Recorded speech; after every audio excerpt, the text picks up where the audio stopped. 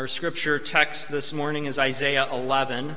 Isaiah 11, we'll read that entire chapter as we've been going through this Advent series through some of the relevant texts in Isaiah. That's Isaiah 11 is found on page 732 of your pew Bibles.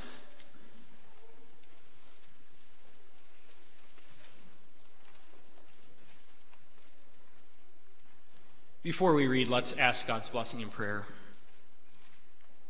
Lord God, as we open your word, we pray that we would be fully devoted, fully in tune with it, and that our minds would be set upon it in deep concentration, as well as our hearts to receive it, that we would be ready and willing to hear.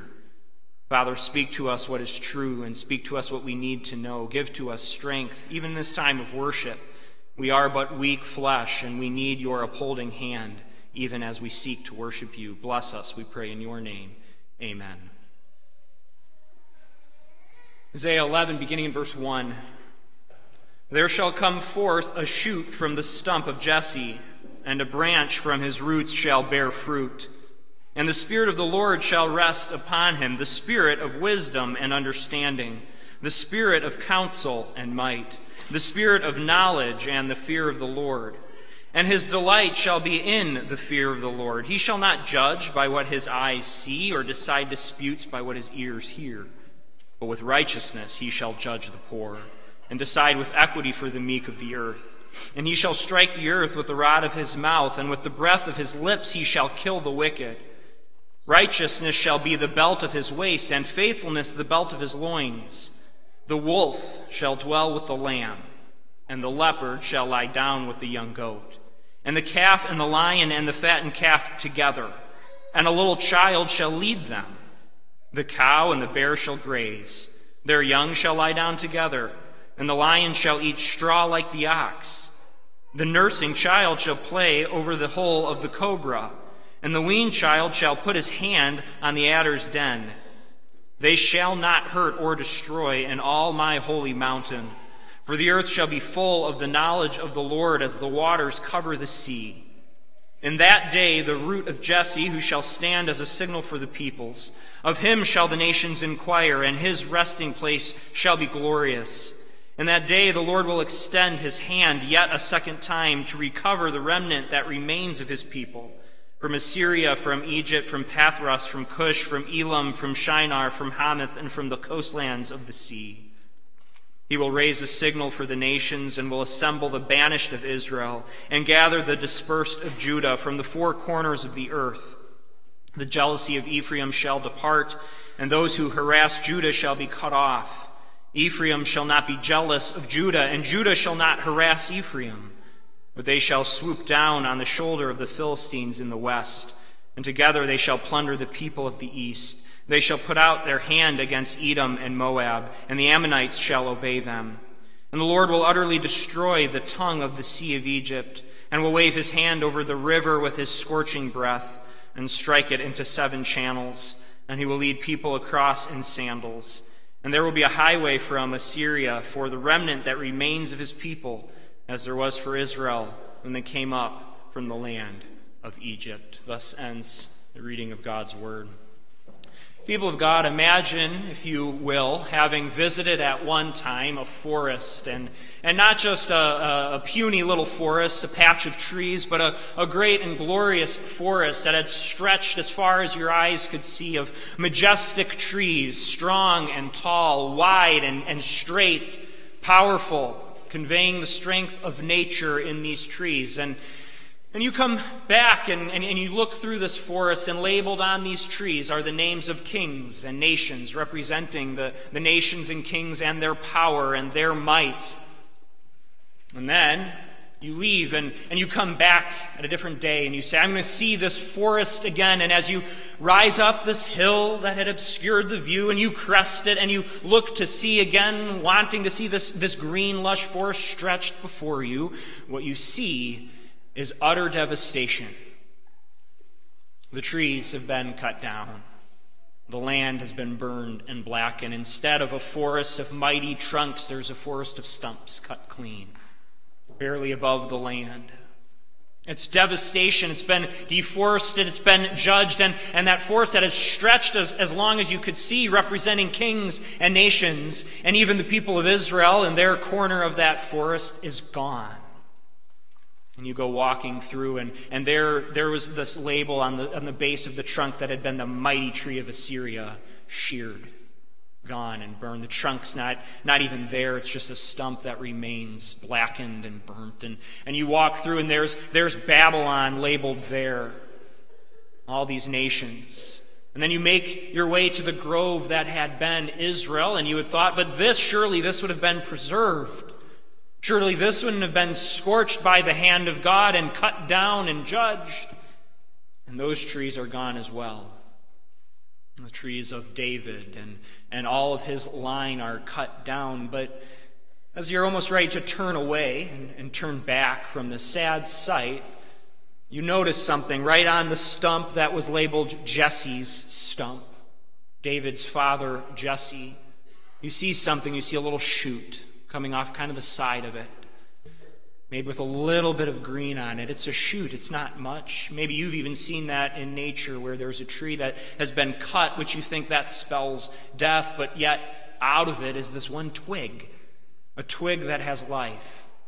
And as you would bend down to sort of touch this little twig, you hear these words, the words of God. You hear these ringing through this empty, barren land.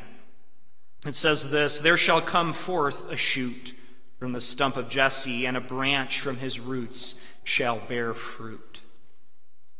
What do these words mean as you're in this devastated land? Why do I bring this imagery before us? Well, it's the imagery of Isaiah 10 and Isaiah 11. It's the imagery of what we saw in Isaiah 6. As the Lord promised and prophesied, he represented these nations being cut down with imagery of trees and stumps, of devastated lands that are cut forth. Deforestation is the language that he used. That's what he puts before us, as often nations were represented in God's word as trees and plants and vines.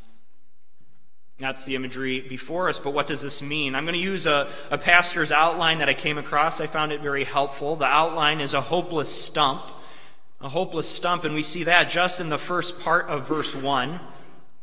And then we see a fruitful branch in the second half of verse 1 through verse 5.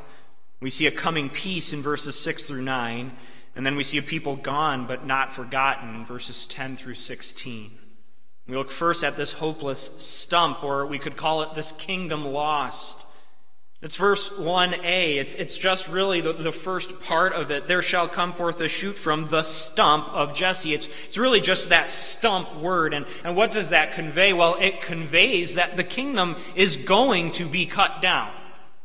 As hopeful and hope-filled as this passage is, you have to acknowledge that this is a stump, and so would appear to be hopeless.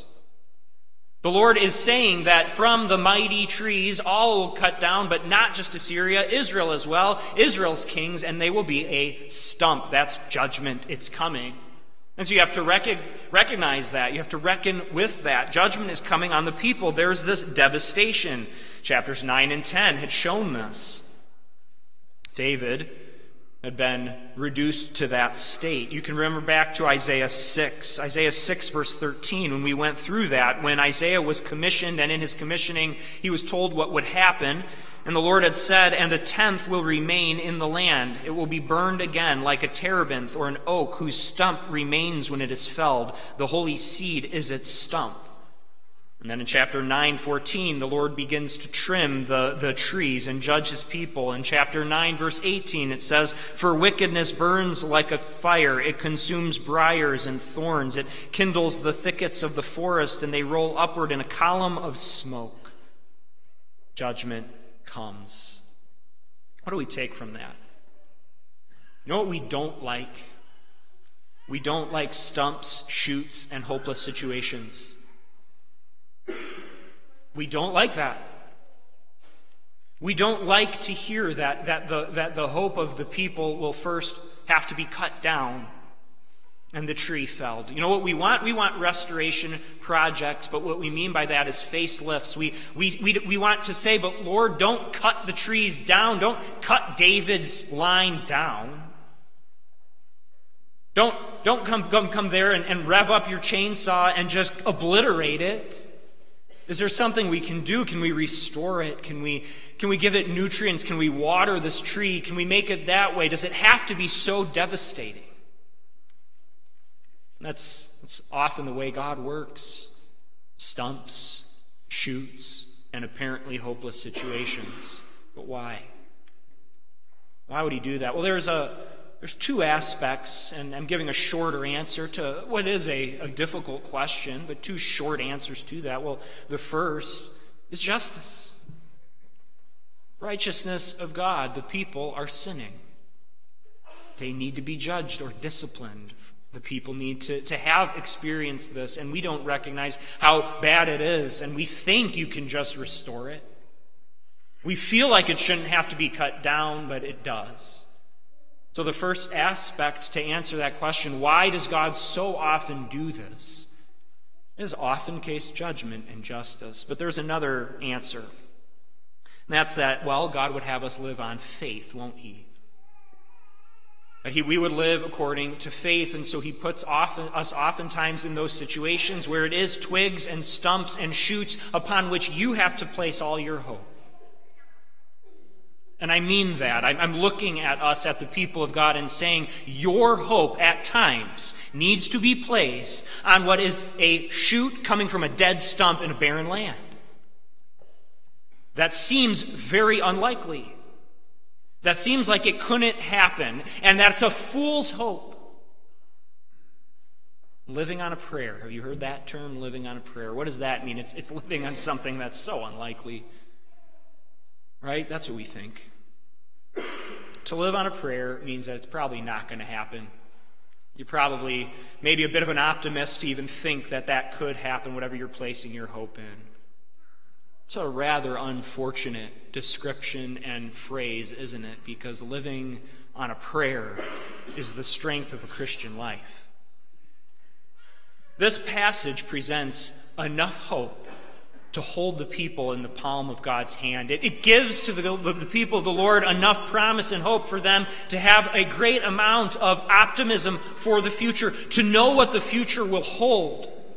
It's there, it's promised there, but it's also coming from a stump. You see, the Lord would not abandon us, and he doesn't abandon us. He doesn't just say, hey, believe, and I'm giving you no reason to believe. So there's hope there, but there's also, you have to act on faith. What is faith? Faith is not sight. It's not what you see in front of you. It's not that you can place it there and know, yes, I can see that I'll be saved. It's there in front of me. Faith is the assurance of things hoped for, looked for, the conviction that this will come, though you don't see it. We are the people of faith, and so God would have his people trust at times in shoots and stumps. And we live on a prayer, but we don't say that as a defeated way. We're just living on a fool's hope. No, we're living on the prayer to God and to the promises that he gives. And that's what we see. The prophecy of Isaiah here is meant to be the life support for the people. I specifically chose to go through Isaiah for Advent after just having gone through Lamentations. We went through the darkness of the book of Lamentations and that grief, and as bad as it can get for the people. And why did we then turn to Isaiah? Well, Isaiah, though written before Lamentations, was pointing to these pieces of hope. And if I can point back to Lamentations, in Lamentations 3, you see that there's this representation of the faithfulness of God amidst the destruction. There's this great profession of faith when you would think there shouldn't be. Well, why would that be the case? Well, it's because of promises like this that the people already had in Isaiah. Promises to know that through the grief, God was being faithful. Through the destruction, God would bring about regrowth and rebirth and something greater and something better. And that's why we turn to it as well. It's that promise. It's that hope. It's Christ. It's clinging to Christ. It's clinging to a shoot. It's clinging to a baby in a manger. How shoot and twig-like is that?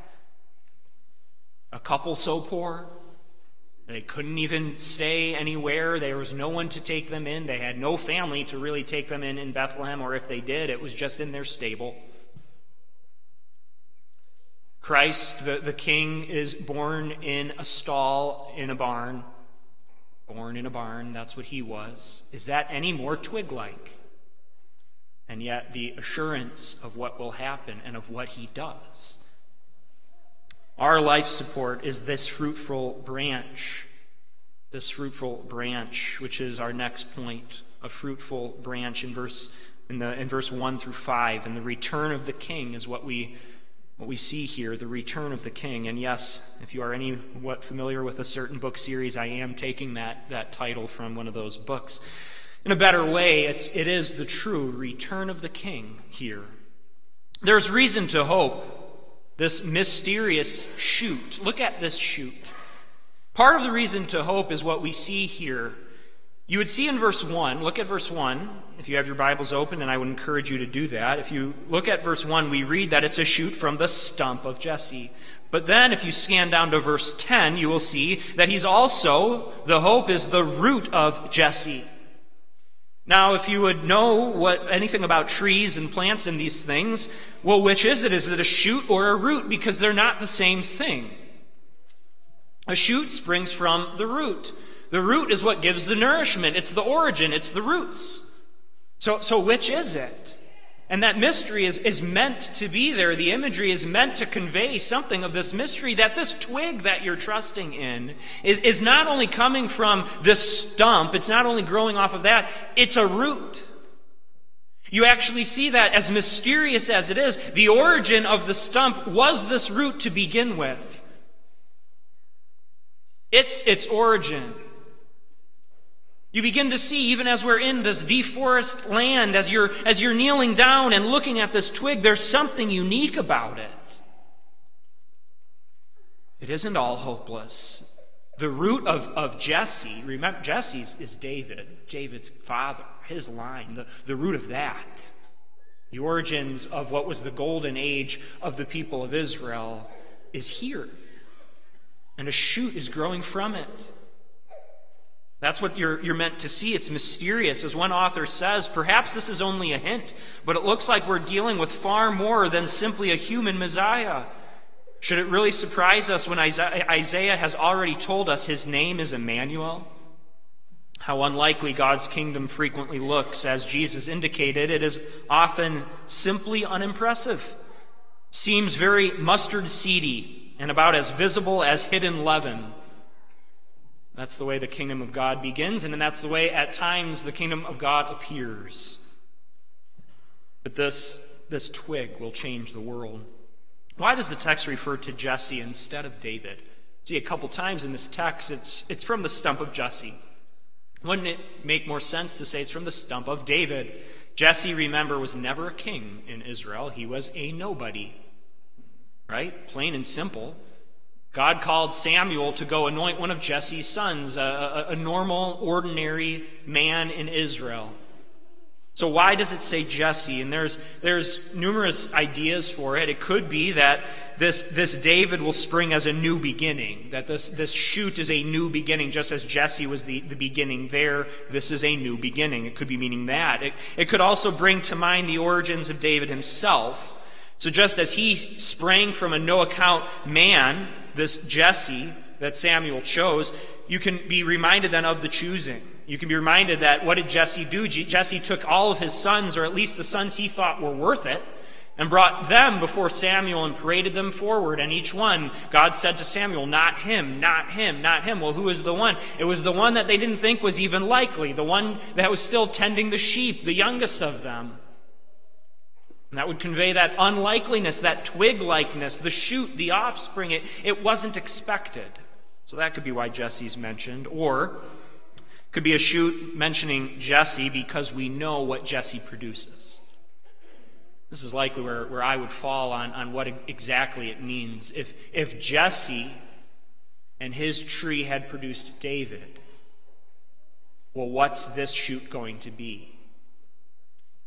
You're going back to, in one sense, good stock. And what I don't mean by that is that Jesse was such an incredible person. What I mean is if David, that golden age king, the man after God's own heart, was from Jesse's own root system, and you see another growing from that, that would convey to you, this is David, and the real David, the true David.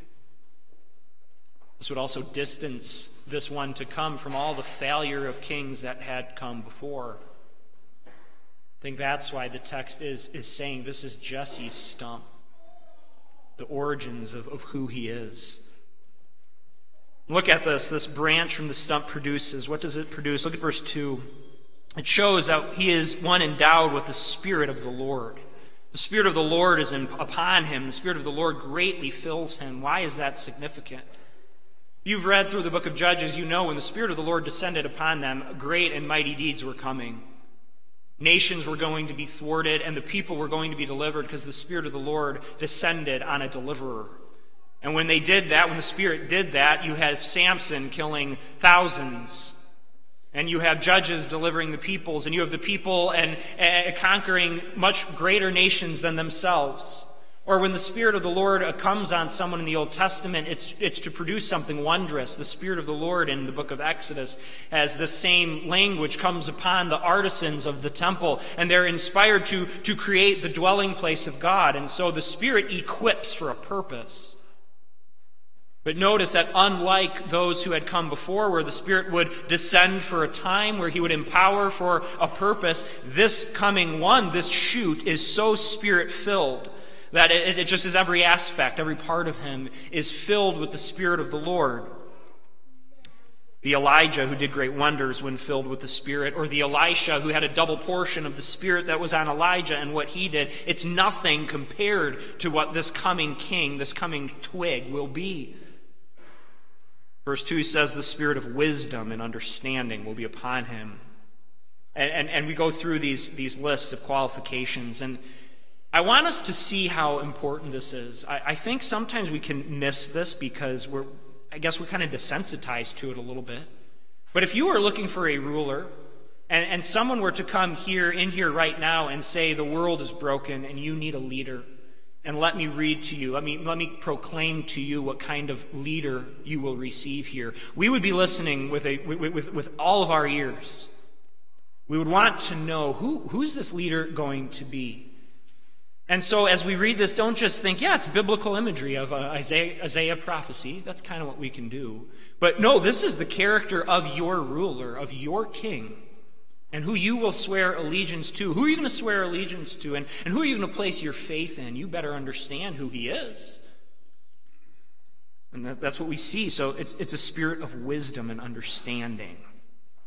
Jesus certainly portrayed and showed his wisdom, his understanding. All discernment, right? None of the enemies of the days could thwart him until he had chosen to lay down his life. He confounded the best teachers of his day. As a young boy, he astonished the teachers in the temple. He was filled with understanding, filled with wisdom. And you need that in a leader. As we talked about last time, we know what it's like to experience in this world unwise leaders, fools of leaders. But this is not that. This is a one filled with understanding. He's also governed by the Spirit to execute the Lord's plan. We see that as he's filled with the spirit of counsel. This kind of counsel is likely different from what we saw in Isaiah 9 as a wonderful counselor. It's related, but what this is, it's likely associated with military planning, fulfilling the counsels of war. That he's going out to execute the Lord's plan. This leader is coming, and he knows the counsel, and he is going to proceed with it, to carry it out. And that's coupled with might, as you see in the text. He's power to do this. Finally, in verse 2, you notice that he's filled with the spirit of knowledge and of, it says, the fear of the Lord. Knowledge and of the fear of the Lord. What's different in this about wisdom and understanding? This is the first-hand knowledge of God. This is the fear of the Lord, which is a life lived in experience of who God is, a life lived in fellowship and a relationship with him, to know God and to know God as he is, to live before his face and to have intimate fellowship with him, which is exactly what we see in Jesus. If you would ever think there was someone who didn't need a devotion time, or didn't need time to spend in the presence of God as a human does in prayer, would it not be Jesus? You would think he wouldn't have to do that. And yet there was no one who had a more difficult schedule, more burdens placed upon him, and who craved and desired to withdraw and be with the Lord in prayer, to commune with his Father. Fear the Lord, an intimate fellowship and a relationship with him. That's displayed in our King, in our human King, one of our same flesh. This is him.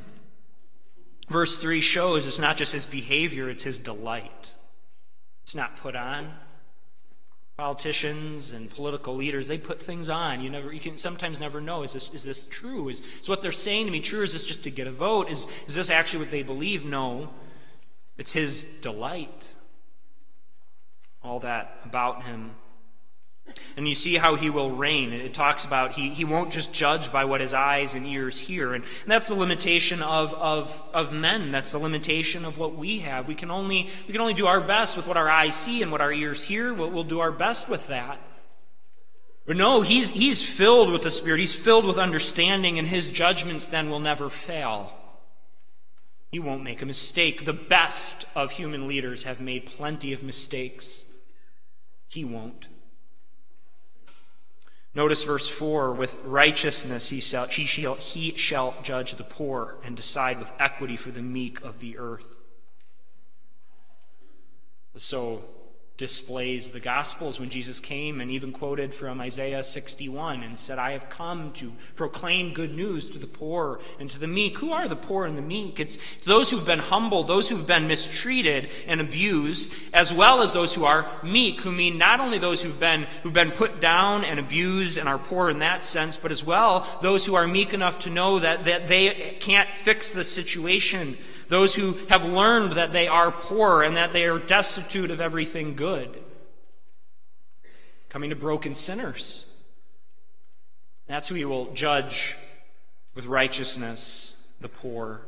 And notice what he does. He's got the warrior's strength and demeanor to carry it out.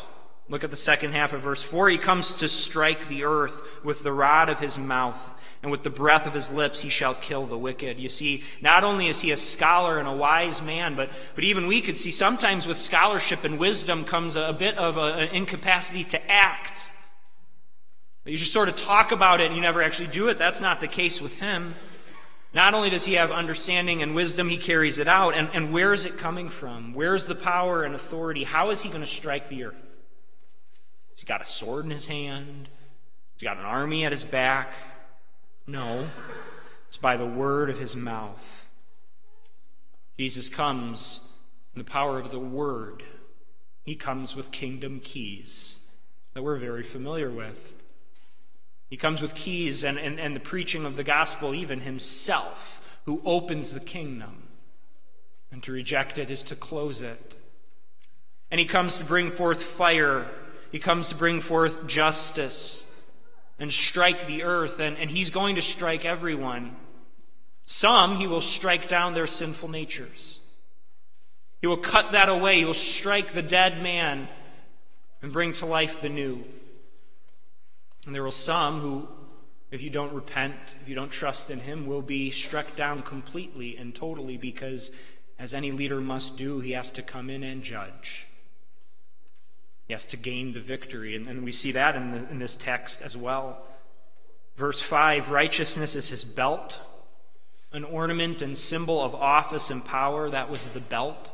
There's a double quotation of this belt here, and one of them likely refers to the undergarments itself. And what would that mean? It means that the entirety of who he is, his power and authority, is this righteousness, and he's girded in this righteousness down to the completeness of his apparel and dress.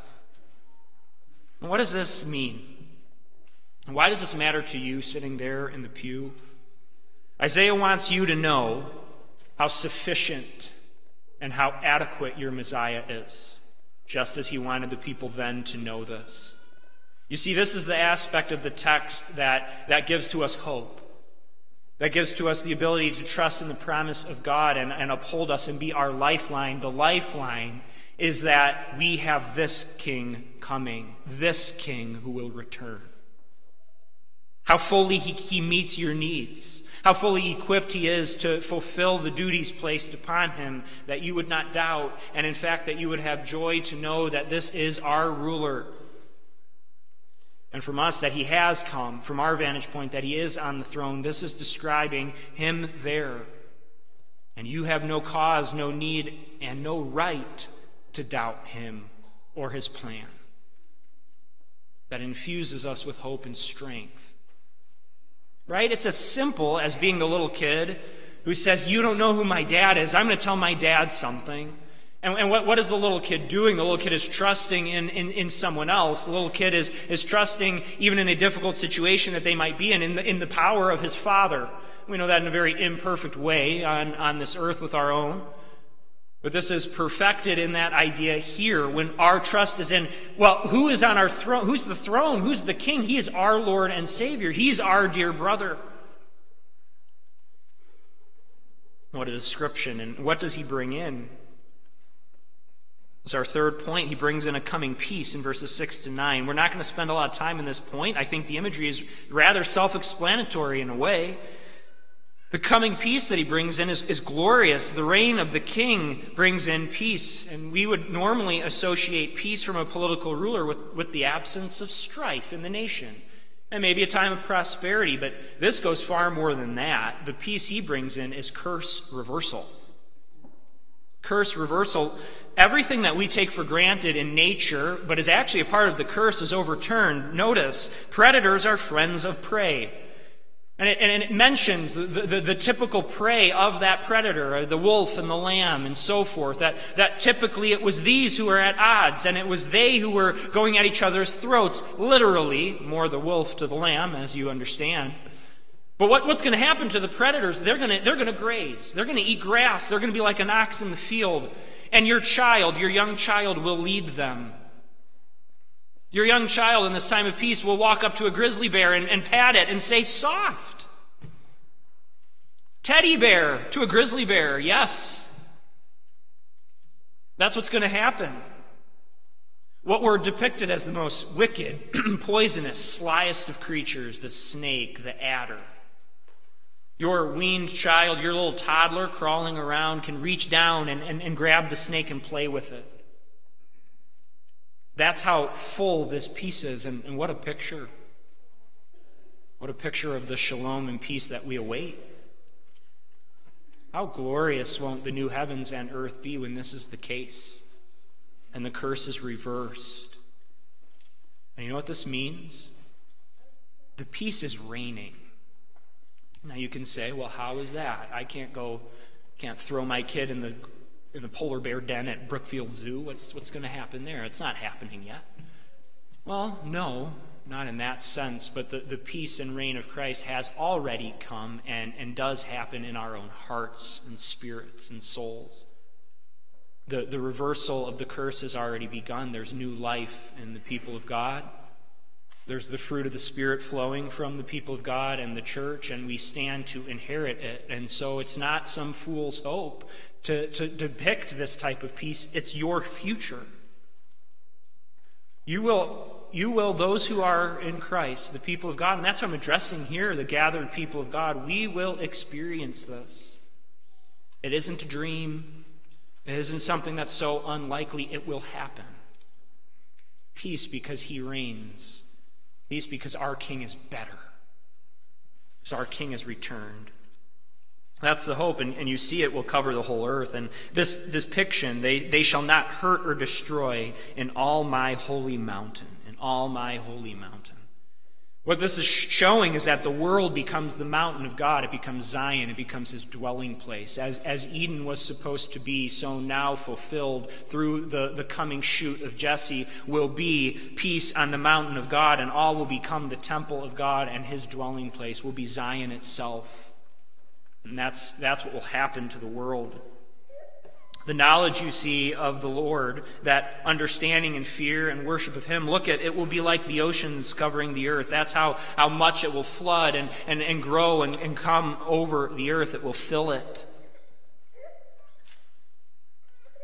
Jesus' coming means that this peace will happen. And may this peace captivate your minds and your hearts and give to you hope, give to you peace. You see, that's the endowment of peace we have now that this text can give to you. Peace because of the coming peace. Peace because of work done. We labor, right? You labor and do your hours, and you know there is a rest coming. You labor all week, and you know the Lord's day is coming. You know there's a time of rest coming, and that gets you through it. It lets you do a lot of labor. It lets you push your bodies and know that, but rest is coming. And that's what we have in this peace. And finally, in our fourth point, a people gone but not forgotten, in verses 10 through 16, a people gone but not forgotten, or we could call this the true Exodus, Christ's Exodus.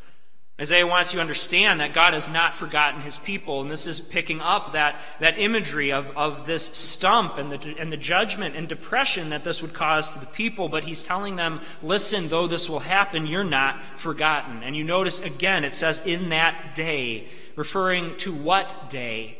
Well, it's the day of Christ, and it's the day when the nations will come back to the Lord, and it's the day when the people will come back to him, his chosen people.